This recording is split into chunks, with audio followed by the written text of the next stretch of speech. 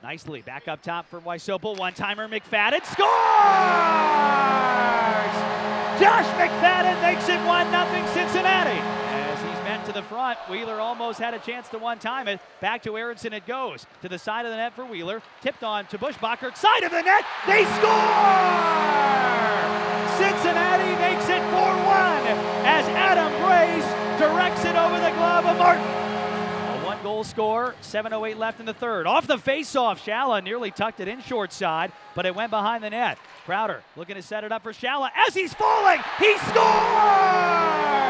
Highlight reel, 5-3 Cincinnati. 6 seconds to go, and the Cyclones have taken care of business again. This one is in the books.